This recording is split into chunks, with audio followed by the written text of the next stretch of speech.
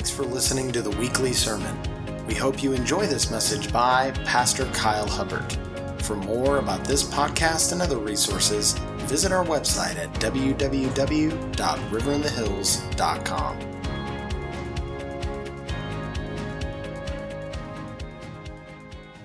Zechariah chapter 3. It's the next to last book in the Old Testament. So 2 books before Matthew, which should be pretty easy to find. Right before Malachi, right after little Haggai, who is not little in God's eyes. Those minor prophets are not minor. Every person in the Bible is major. Every word is major. So this morning we're going to jump into the middle of a young prophet's wild night of dreams and visions. Zechariah was indeed this young man who God entrusted with a staggering level of revelation to. Zechariah received some of the most specific end-time detail and prophetic understanding in the whole of the Bible. The book of Zechariah is all about God's zeal and burning love for one city and one people group, the Jewish people in the city of Jerusalem. But by extension, we're included in that number through faith in Jesus. So it's his zeal and his burning love for his people, his global church, those of us who have come to saving faith through Jesus. And Zechariah 8, verse 2 is the key to the whole book. Thus says the Lord of hosts, I am zealous for Zion with great zeal, and with great fervor I am zealous for her. The Lord burns for this city. He burns for the Jewish people, and he burns for us with great zeal, with great fervor. That word actually means his heart churns for us. Can you see the heart of God churning for you and for the Jewish people? Thankfully, how the Lord feels about Zion, how he feels about Jerusalem, is how he feels about us as well. His treatment of Jerusalem and its leaders is an intensified, concentrated microcosm of how he will treat us. We can take great comfort in this as we peer into God's dealings with the main spiritual leader of their day, which was Joshua. What was Zechariah's day? What was Joshua's day? Well, the immediate context of this chapter is set on a specific night in 519 BC, February 15th to be exact, which was about 5 months after the remnant of Israel had started rebuilding the temple, that house of prayer in Jerusalem, for the second time. So from Zechariah 1 through 6, there is a detailed chronicle of 8 different dreams and visions that the young prophet Zechariah had on this wild night. But this morning, we're going to jump into and focus on one of those visions, the 4th vision exclusively. All 8 visions are valuable and applicable to every believer for all time. But I felt especially called to preach, and more than that, to impart this 4th vision in chapter 3, because I think it might have the most significant day-to-day impact on our lives. The themes addressed in this 4th vision are especially relevant to us as we approach the return of the Lord and are caught up in the early days of this end-time drama, where the themes of accusation and suspicion and a culture of betrayal will mature and reach its most intensified climax. We see this today in our culture with the recent rise of the cancel culture. Zechariah 3 demonstrates how the Lord fights for us to actually cancel and rebuke the author of the cancel culture, which is the devil himself. We need to know how to fight and overcome the accusation of the enemy. And Zechariah 3, I believe, holds the most profound keys in the whole of the Bible for that very fact. In context, Zechariah 3 mainly deals with the Lord intervening and rebuking and defending Joshua against the accusation of the enemy. He was the primary spiritual leader of the day. Satan was literally trying to cancel Joshua because of his past and present failures and weaknesses as a spiritual leader. Now, by opposing and accusing Joshua, Satan was also trying to thwart and cancel the rebuilding of the house of prayer in Jerusalem, because he knew He knew. Satan knows. If God's people rebuilt and reinstated day and night worship in that city, his demonic influence on the land would be greatly hindered. That's what prayer and worship does. It greatly hinders the activity of Satan. But the Lord, in his sovereign power, wouldn't allow this plan to cancel Joshua to work. The Lord, his holy angels, and even the young prophet Zechariah got in on the process of cleaning and clearing the heart and the mind and even the reputation of Joshua. They restored him completely in these 5 verses, inside and out, and publicly restored his image before the people. So in this chapter, we have the Lord going to bat for his chosen. We have the Lord cleansing the heart of the priesthood and then empowering and anointing this priest with a clear mind so that he could do what God had called him to do, to spiritually lead the rebuilding of the temple in Jerusalem. And based on this amazing restoration in these 5 verses that we're about to look at, I have a desire, I have a prayer for us all this morning. Yes, I'm going to teach us, but more than that, I desire the Lord through me to impart to each one of you a cleansing of the heart and a clearing of the mind. I desire the Lord to rebuke the accuser and the devourer over your life, so that from this place of a clean heart and hearing the Lord's narrative over your life, you may possess a deeper confidence in the Lord's provision in backing you to fulfill each one of your unique ministry assignments. Now again, contextually, this chapter is about one Jewish priest in 519 BC. But guess what? We are both priests and kings to our God. Jesus has made us a kingdom of priests. Revelation 1, it'll be up on the screen, 5 and 6.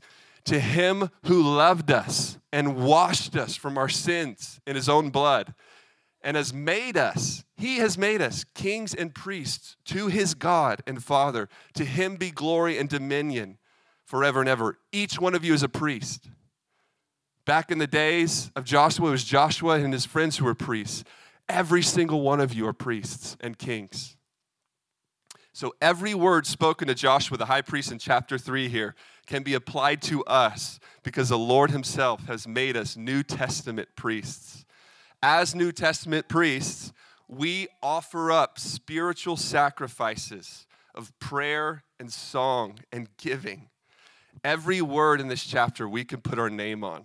So let's look into these verses now. Zechariah 3, verse 1. Then he, this is the interpreting angel, that's the he there. There's an interpreting angel that was Zechariah's friend through all 8 visions, which is super cool. Then he, the interpreting angel, showed Zechariah Joshua, the high priest, standing before the angel of the Lord. So he's face to face with God, Joshua. But to his right hand, Satan, the adversary, was standing to oppose and accuse him.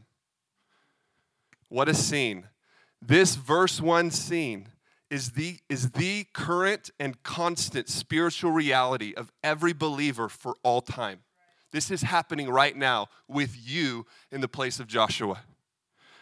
But there's good news. In the final 3.5 years of human history, and then beyond that, Satan will be cast down to the earth from his place of authority in the second heavens.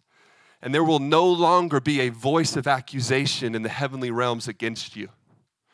But as for right now, that's not the case right now. It will be right before the last 3.5 years of human history. Right now, day and night in the heavenly realms, Satan is having a conversation about your life that is horrific. It is horrifically hopeless, perverted, and negative. We see this also in Revelation 12, starting in verse 9. So the great dragon, that's Satan, was cast out, that serpent of old, called the devil and Satan, who deceives the whole world. He was cast to the earth. That's what's happening at the very end. And his angels were cast out with him. Then I heard a loud voice in heaven saying, now salvation and strength and the kingdom of our God and the power of his Christ have come. Why? For the accuser of our brethren. That's the Jewish people and the believers in Jesus. The accuser of our brethren who accused them before our God day and night, 24/7.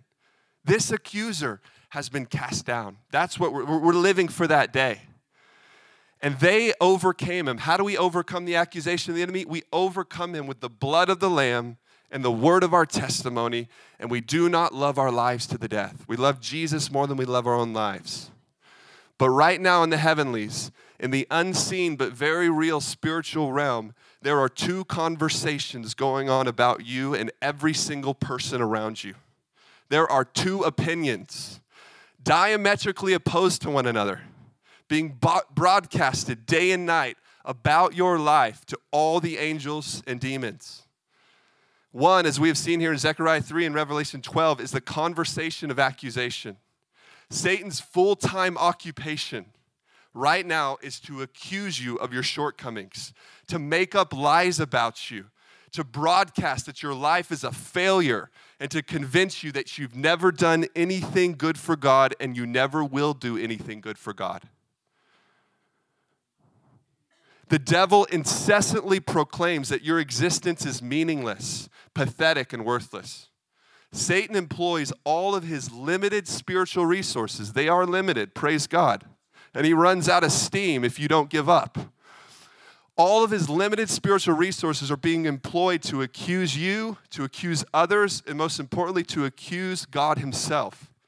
He seeks to roar at you with deception and trickery, to cause you to view God, yourself, and others in a wrong way. He distorts reality.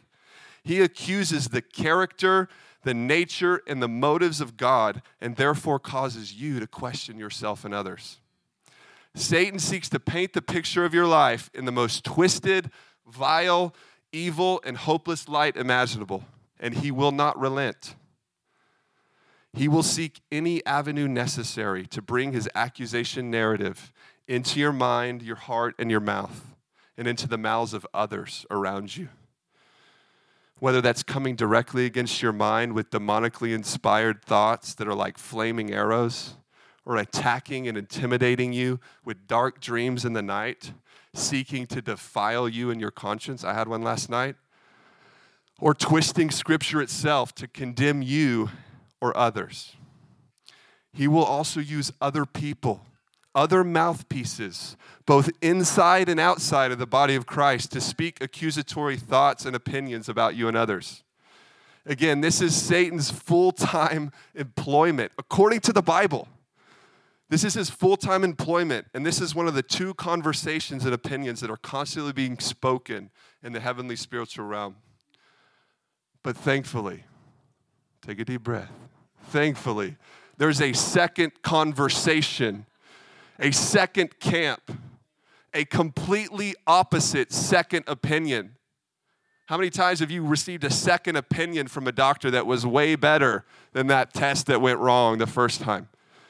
This is a completely opposite second opinion that is going on day and night. It's being broadcasted about you.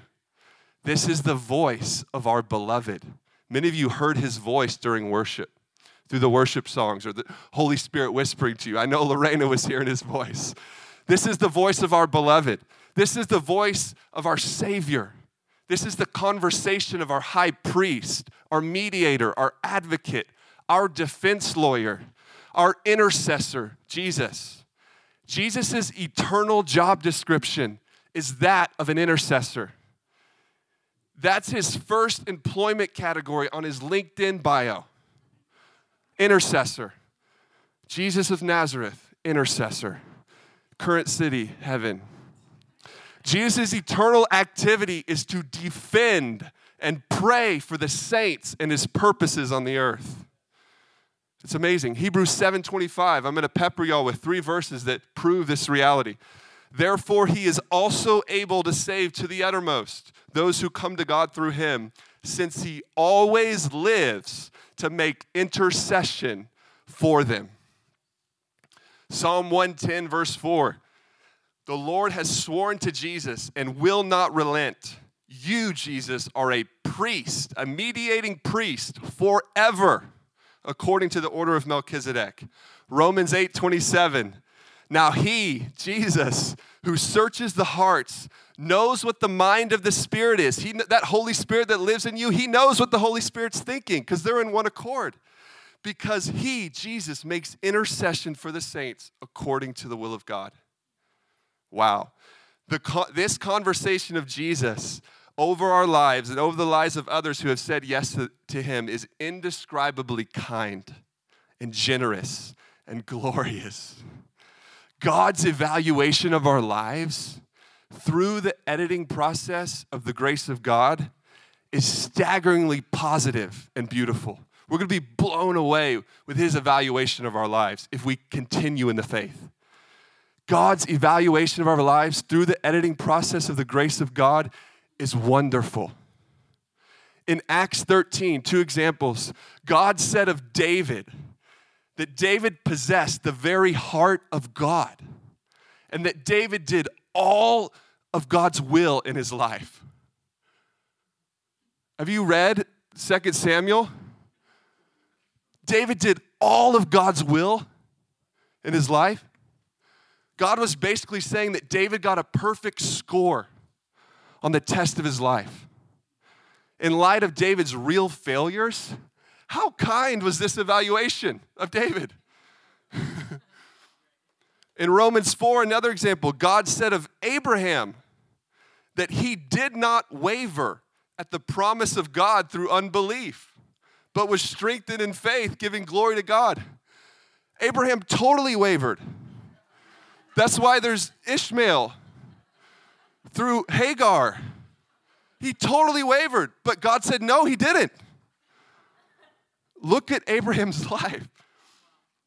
Not in God's eyes through the editing process of his grace. And I just felt a few people, the Lord wanted me to encourage you today with this reality. The Lord sees you right now getting a perfect score. Evan, I felt that for you. Sherry, I felt that for you. Laura, I felt that for you.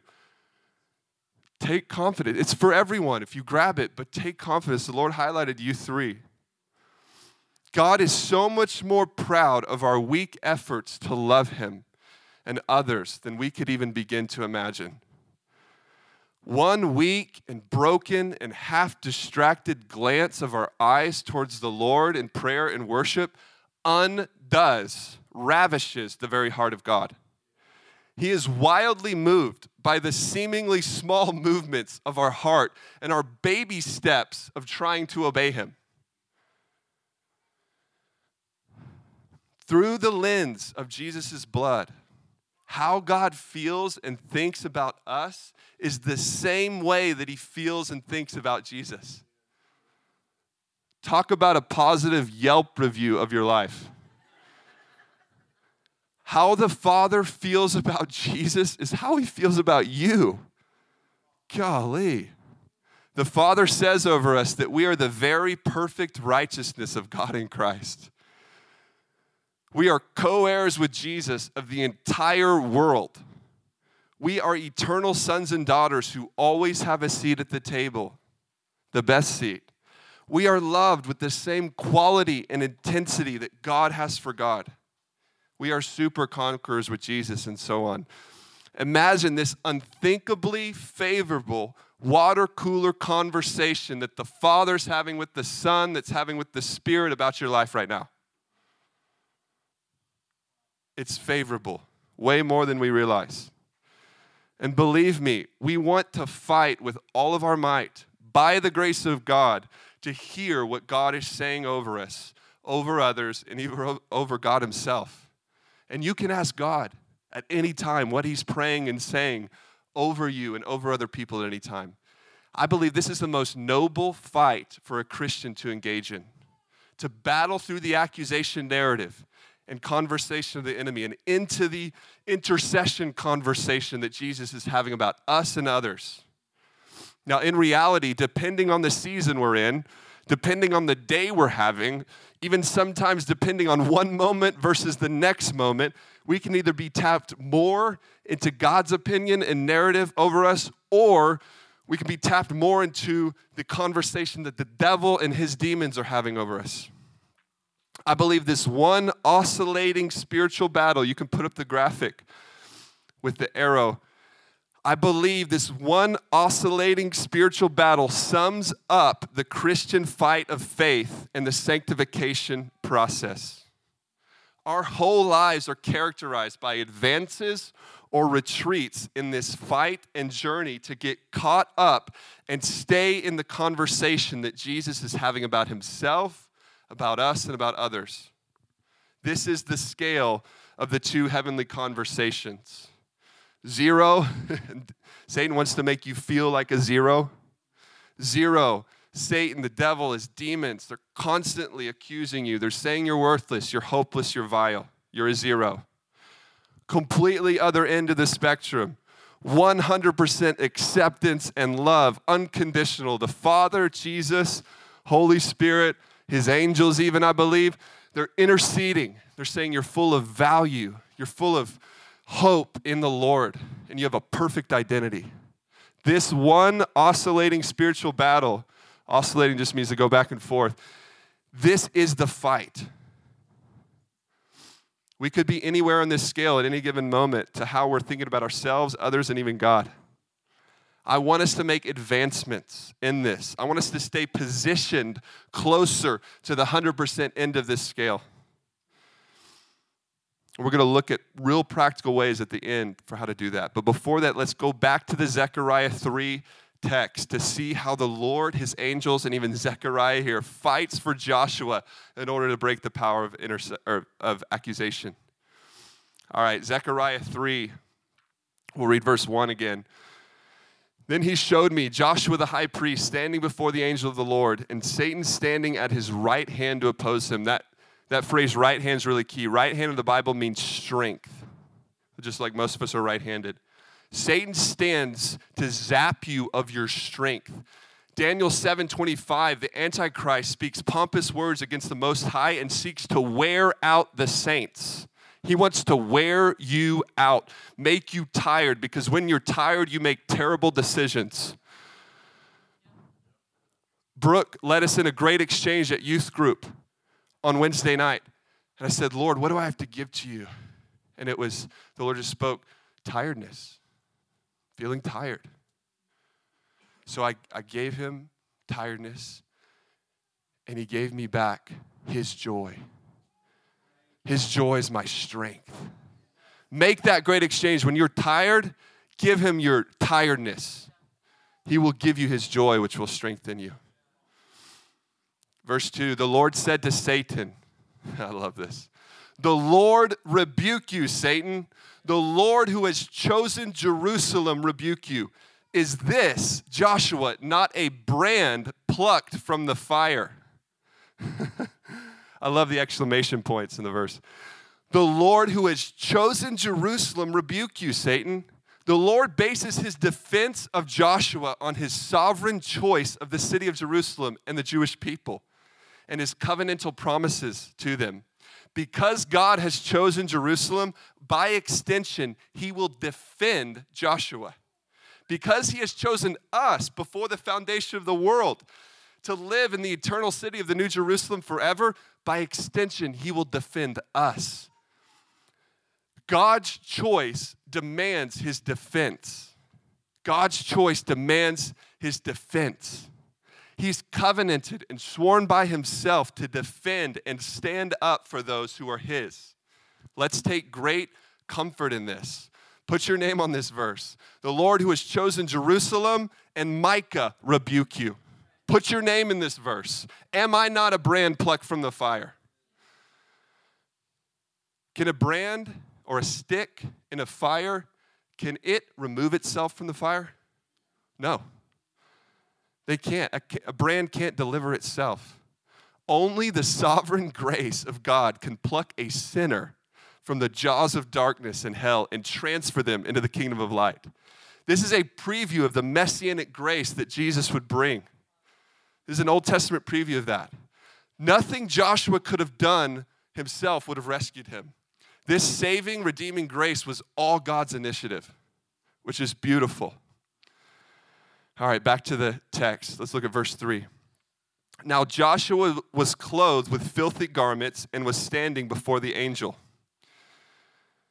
Filthy garments was the reality of Joshua's heart condition. Let's not skip over this. He really screwed up. He really was in sin and compromise. His garments really were dirty. His heart really was dirty. He was in sin and weakness and compromise, just like all of us before Christ. There was some basis to Satan's accusation, and often there is. But where sin abounds and accusation abounds, God's grace abounds and covers that much more. I love it. Verse 4, then he answered and spoke to those who stood before him. This is the Lord speaking to the angels now before him, saying, take away the filthy garments from him. In his grace, he just takes away the filthy garments because of his choice. And to him, to Joshua, he said, see, I have removed your iniquity or your rebellion and your sin and all its evil consequences from you, and I will clothe you with rich robes. Look at this little word, 3 letters, see. See, Joshua, I have removed your iniquity. We are commanded to see here in verse 4. We must behold the cleansing and redeeming and restorative work of the Lord in our lives. This is the fight. The battle is to overcome feelings of unworthiness and condemnation when we fall short and see with the eyes of our heart, with the eyes of faith, just what Jesus has done for us through his cross. We must see how he sees us and what he's done for us. We must perceive and hear what he's saying over us. It's imperative that we see even his rebuke of the enemy and his complete reversal of the enemy's narrative over our lives. He says right here, I will clothe you. I'm going to take away your dirty clothes, and I'm going to clothe you now with rich robes. Rich robes. What does a robe do? It completely surrounds someone, 360 degrees. If you have a good robe, a robe that fits. It provides 360 degrees of coverage. Stevie, I know you got a robe. This is the clean, spotless, radiant robe of righteousness that the Lord wraps and clothes around those who come to him. This is seen clearly in Isaiah 61:10, if you want another reference. Isaiah 61:10. Catch this. God didn't leave Joshua in neutral. He didn't just remove his filthy clothes and his sinful heart and leave him naked. He positively clothed him with clean clothes and a rich robe. He doesn't leave us in neutral. He actually clothes and wraps us completely in radiant glory and imparts to us his own perfection. All right, I think it's verse 5. Look at this. This might be my favorite part of it because it's where we come in. Look at verse 5. Zechariah says, and I said, Zechariah, the young prophet, said, let them put a clean turban on his head. Let them, the angels, put a clean turban on his head. So they put a clean turban on his head, and they put the clothes on him. And the angel of the Lord stood by. Catch this, guys. Zechariah, the prophet, a mere man, probably in his 20s. Here, he was caught up in this angelic heavenly encounter, and his words made a difference for Joshua. Zechariah got in on the action. Zechariah went the extra mile and interceded himself for Joshua, the high priest. He stood up for his companion and friend in the rebuilding process. You have to think, what if Zechariah was offended at the Lord's grace and said, don't remove those, he's in sin? What would have happened? He might have stayed in sin. That's how powerful our words are. But he went the extra mile and said, put a clean turban on him. He's got the robe, put it on his head now. Joshua's complete restoration and deliverance and reinstatement as a clean and fully functioning high priest of Israel only came through Zechariah's intercession. That's why we have a prayer room. Our deliverance, catch this, our deliverance is often found in the mouth of another believer around us. Our deliverance is often found in the mouth of another believer sitting next to you maybe today. This is the power of our anointed prayers. Joshua's full deliverance was in the mouth of Zechariah. The clean turban. This was a public statement. You can see it on the screen there. This was a public statement of Joshua's calling and role as a holy and anointed high priest of the God of Israel. Everyone who looked at Joshua would see this clean turban with the Hebrew inscription, holy unto the Lord. That's what it says in Hebrew. Holy unto the Lord. Everyone who saw Joshua would see that written across his forehead. They would know that he was appointed and anointed of the Lord to lead God's people spiritually. This turban was also representative of the Lord giving Joshua a clean and sound mind. This turban, just like the robe, was to wrap 360 degrees around his head to symbolize the Lord protecting the priest's mind so that he and all his companions would be more inclined to think the thoughts of God, the pure thoughts of God. How wonderful. And the angel of the Lord stood by. Look at that last verse we'll look at today. And the angel of the Lord stood by. That's Jesus in the Old Testament. Meaning he stood by, meaning he lovingly approved what this little Zechariah just got in the action and said. He was standing by the proceedings, giving a thumbs up to what Zechariah asked for Joshua. The Lord lovingly approves our intercession for one another. You pray for a clean turban for your friend who's battling accusation, battling sin. You pray for clean robes. God gives a thumbs up to that. He stands by and says, yes, keep interceding for that person. Don't accuse him, intercede for him. This fact should move us greatly that God endorses our weak requests. It should motivate us greatly to pray for clean turbans for ourselves and our friends in the kingdom. Now to close, we're going to look at 7 really practical ways to get caught up and remain in Jesus' conversation. Saying this another way, we're going to look at practical ways to receive and agree with the intercession of Jesus for ourselves and others. Ways to receive and keep the clean garments and the clean turban, which represent ways to receive a clean heart and a clear mind. Saying in a negative way, we're going to look at ways to avoid being dragged down into the turbulent firestorm of the devil's accusation narrative over our lives and others. This is ways to escape, 7 ways to escape the snare of accusation and to catapult ourselves onto the Jesus end of the heavenly conversation spectrum. I encourage us to write these down if you have a notepad or phone. First way, saturate. Keyword saturate. Saturate your heart and mind with the Word of God, the written Word of God, especially the words in red. His word is truth, John 17:17, and sanctifies, or actually makes us holy in our hearts and minds. The truth is that you might be struggling with an area of sin. You might have dirty garments. But if you're living a lifestyle of repentance and you don't want those, and you're warring against that sin, guess what? You're the perfect righteousness of God in Christ. That's your identity. The word tells you that. The word is like a hammer that breaks the enemy's accusation strongholds in pieces.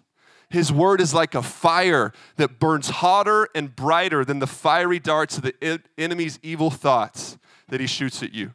The only remedy for the devil's fiery darts against your mind is a hotter fire. And it's God's word that is a hotter fire. The word saturate is key. We must saturate ourselves in the Bible. When we are squeezed, we need to ooze out Bible juice. I'm serious. This is the primary way to combat the devil's lies and accusatory narrative over our lives and the lives of others. This is what Jesus did in the desert. When he was squeezed after 40 days with no food or water, what came out? Deuteronomy 8, 3 times. He thwarted the devil's conversation by answering him with the Father's word in conversation over his life. Charles Spurgeon said this of John Bunyan. He said, I would quote John Bunyan as an instance of what I mean. Read anything of his, and you will see that it is almost like reading the Bible itself.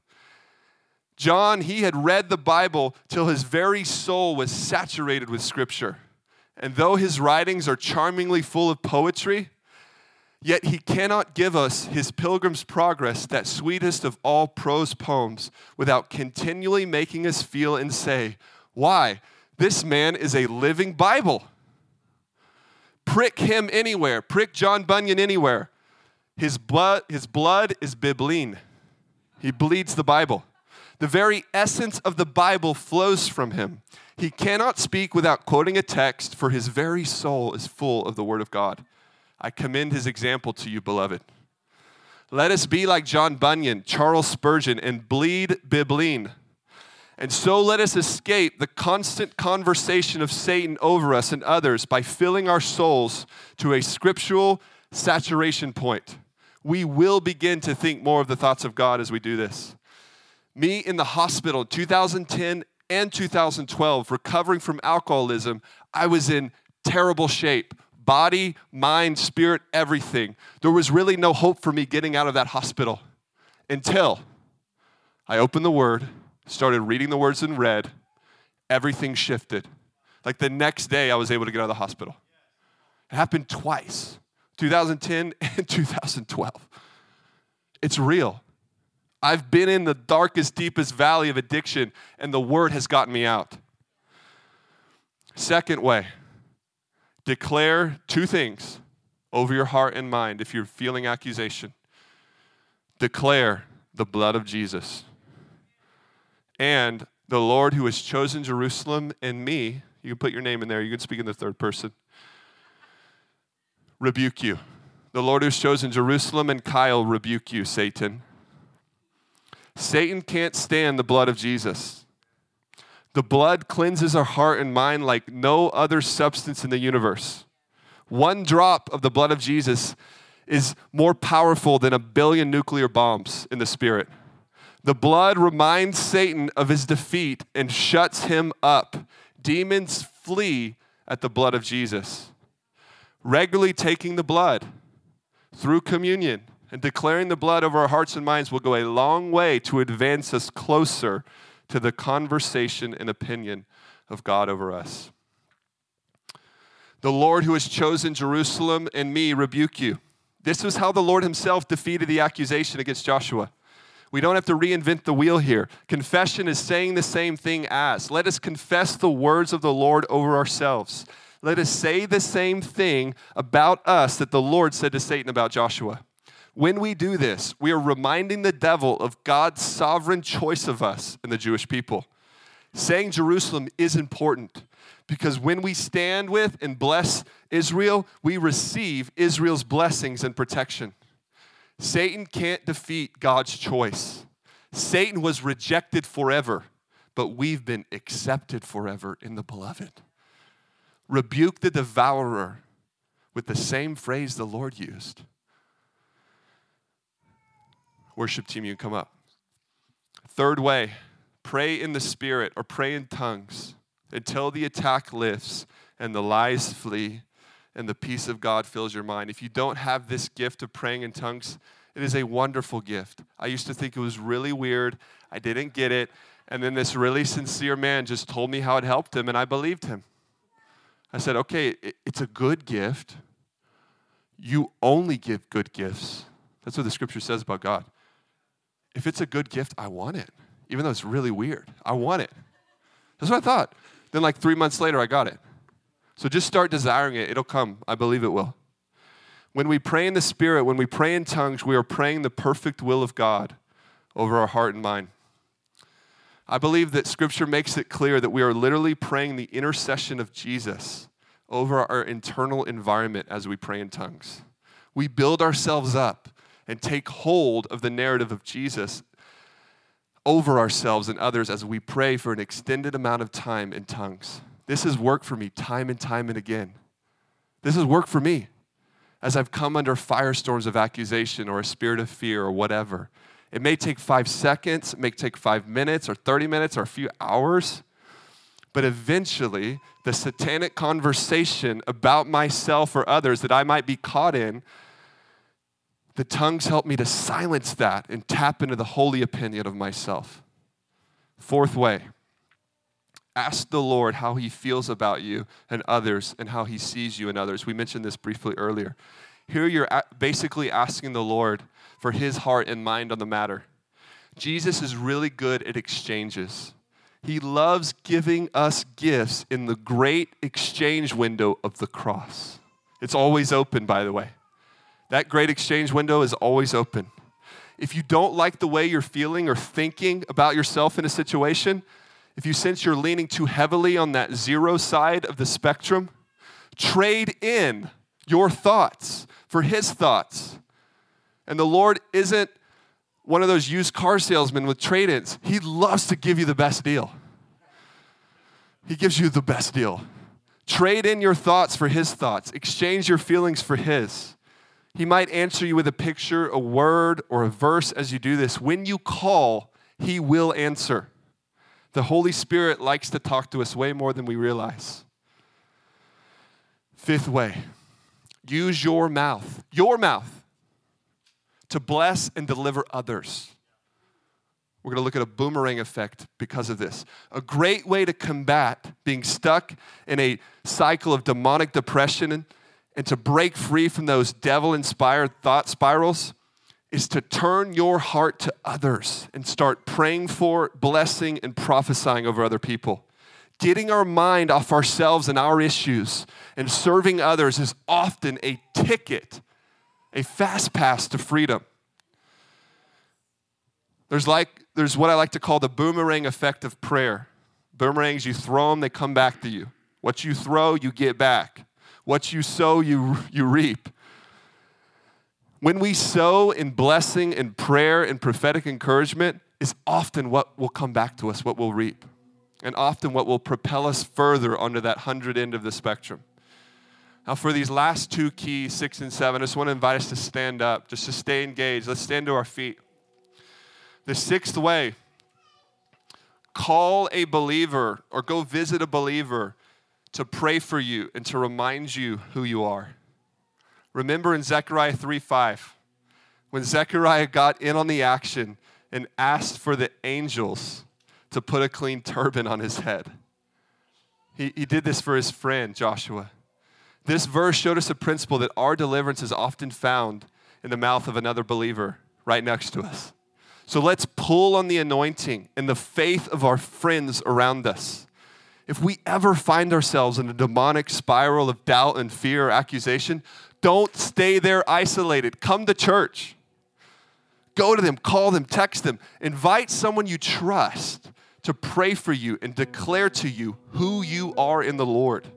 This happened for me with so many people. When I went through a 3-month period, it was a barrage of satanic accusation against me from the enemy.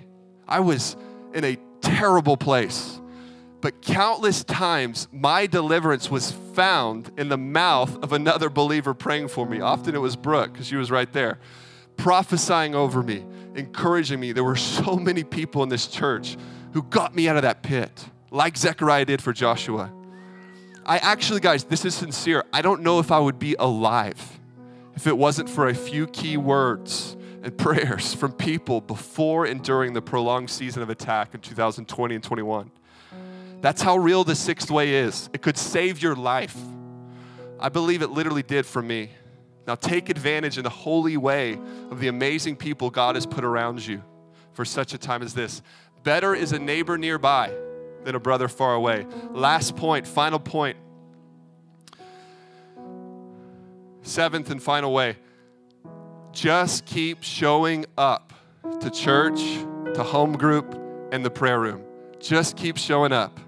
If you find yourself stuck in a rut, stuck in a storm, my last encouragement for you is to literally physically move geographical locations to a place more conducive to the conversation of Jesus. Especially if you find yourself easily distracted from the things of God in a certain place. And really, if you're in a toxic home or work environment, get out of that space and get into God's spaces. Put yourself in physical locations and places where God's narrative is consistently being told. If you're hanging around the pool of God's conversation, you're going to get wet. You're going to get encouraged as you weekly and regularly and consistently choose godly fellowship and conversation. You're going to move that much deeper and closer to being tapped into the 100% end of the Jesus narrative. Show up to church, show up to home groups, show up to the prayer room, to prayer sets, and so be filled to overflowing with the thoughts of God, to where there's no more room for the lies and distortions of the evil one to take root. Amen? All right. We're going to sing a song in a moment, but I'm going to pray for you guys. I just want to invite you to put one of your hands on your heart and the other hand on your head. This whole message is about cleaning your heart, cleaning your mind from the accusation of the enemy. I'm going to pray for you guys. Just receive this prayer. The Lord rebuke you, Satan, over every heart and every mind in this room. The Lord who has chosen Jerusalem and chosen every single person in this room, rebuke you, Satan. Are these not brands plucked from the fire? Lord, I remind you that these are brands plucked from the fire. And in Jesus' name, we remind you, Satan, that these are brands plucked from your fire. Lord, would you take away filthy garments from hearts? Would you wash people in your blood right now? Wash their minds in your blood. Wash their hearts in your blood right now. And Lord, would you right now come with all of your helping angels and surround each person with a rich robe of righteousness. Lord, completely surround them, even give them a hug in the Spirit and impart to them your perfect righteousness, I pray, Lord. And Lord, would you put a clean turban on every mind? I declare over your forehead, not the mark of the beast, but holy unto the Lord. Holy unto the Lord. You are holy unto the Lord. There's only going to be 2 foreheads in the end time. Holy unto the Lord or 666. Only 2 foreheads. Your forehead is holy unto Jesus. Lord, give them a clean turban. Thank you, Lord. Thank you, Jesus. We invite up prayer teams during this last worship song. Dad, Mom, come on up. Gary, come on up. Jim, come on up. Frederick, come on up. We'll have people to pray with you. If you want to continue to pray for that heart and mind or any other area, we have people here to pray for you. We're going to sing this last song. If you have kids, you can go get them during this song. You can wait. We'll have enough time here. Thank you, guys.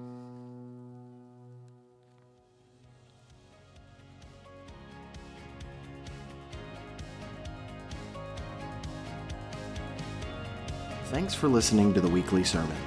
To download the notes and slides for this message, visit our website, riverinthehills.com. If you would like to partner with us in moving God's heart and changing the world, please subscribe to our podcast, leave a review, and share this episode with a friend.